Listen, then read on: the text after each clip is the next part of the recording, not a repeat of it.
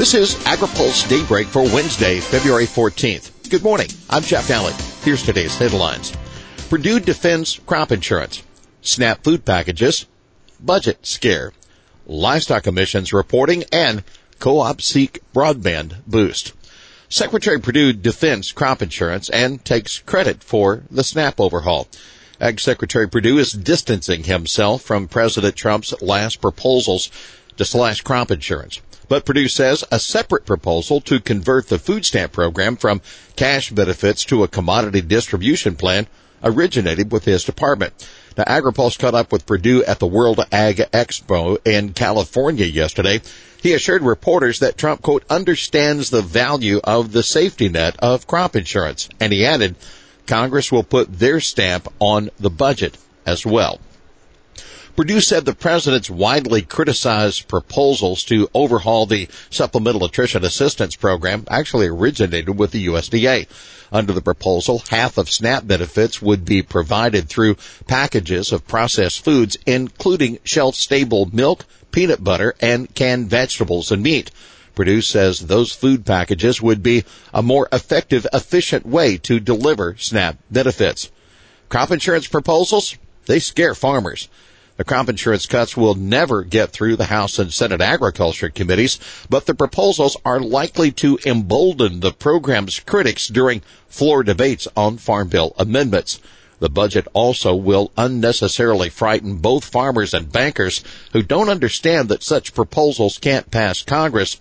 That's the word of Texas A&M University economist Joe Outlaw. He said the reality is it scares people. It scares bankers. It's probably not very helpful. He spoke to the Farm Foundation Forum yesterday. USDA faces cotton and dairy challenges. The National Milk Producers Federation is calling on USDA to move quickly to allow dairy producers to sign up for the Margin Protection Program. Now, it's been overhauled by Congress. The budget agreement that President Trump signed into law last Friday sharply reduces the cost of MPP coverage for the first 5 million pounds of production. Congress was clear in the legislation that farmers be given the opportunity to elect or adjust their coverage for all of the 2018 calendar year, the group said in a letter to USDA. Thus, it is critically important that the department move quickly to reopen enrollment and provide MPP coverage retroactive to January 1, 2018. USDA is also under the gun to implement the new cotton program.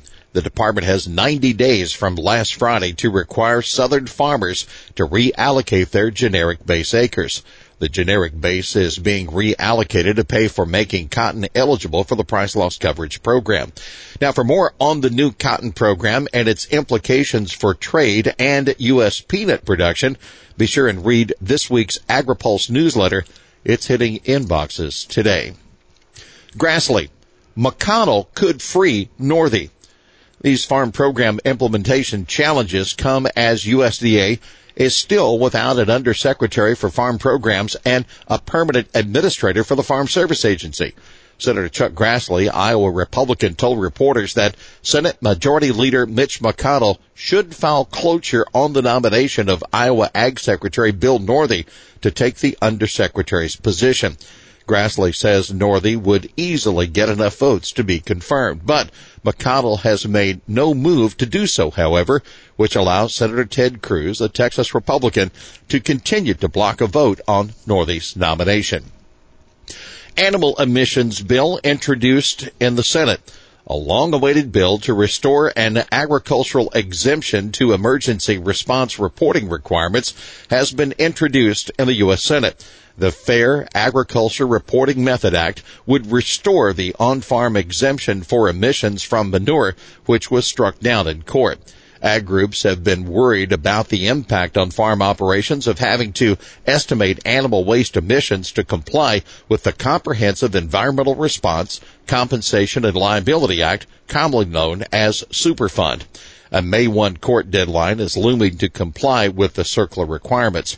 Groups that support the bill include the National Cattlemen's Beef Association, the National Turkey Federation, National Chicken Council, U.S. Poultry and Egg Association, United Egg Producers, and the National Association of State Departments of Agriculture. 20 senators, 10 Democrat and 10 Republican, co-sponsoring the bill. Senator Deb Fischer, a Nebraska Republican, says the reporting requirements were designed to apply to industrial pollution and toxic chemicals, not animal waste on a farm or a ranch. The ag groups hope a companion bill will be introduced soon in the House.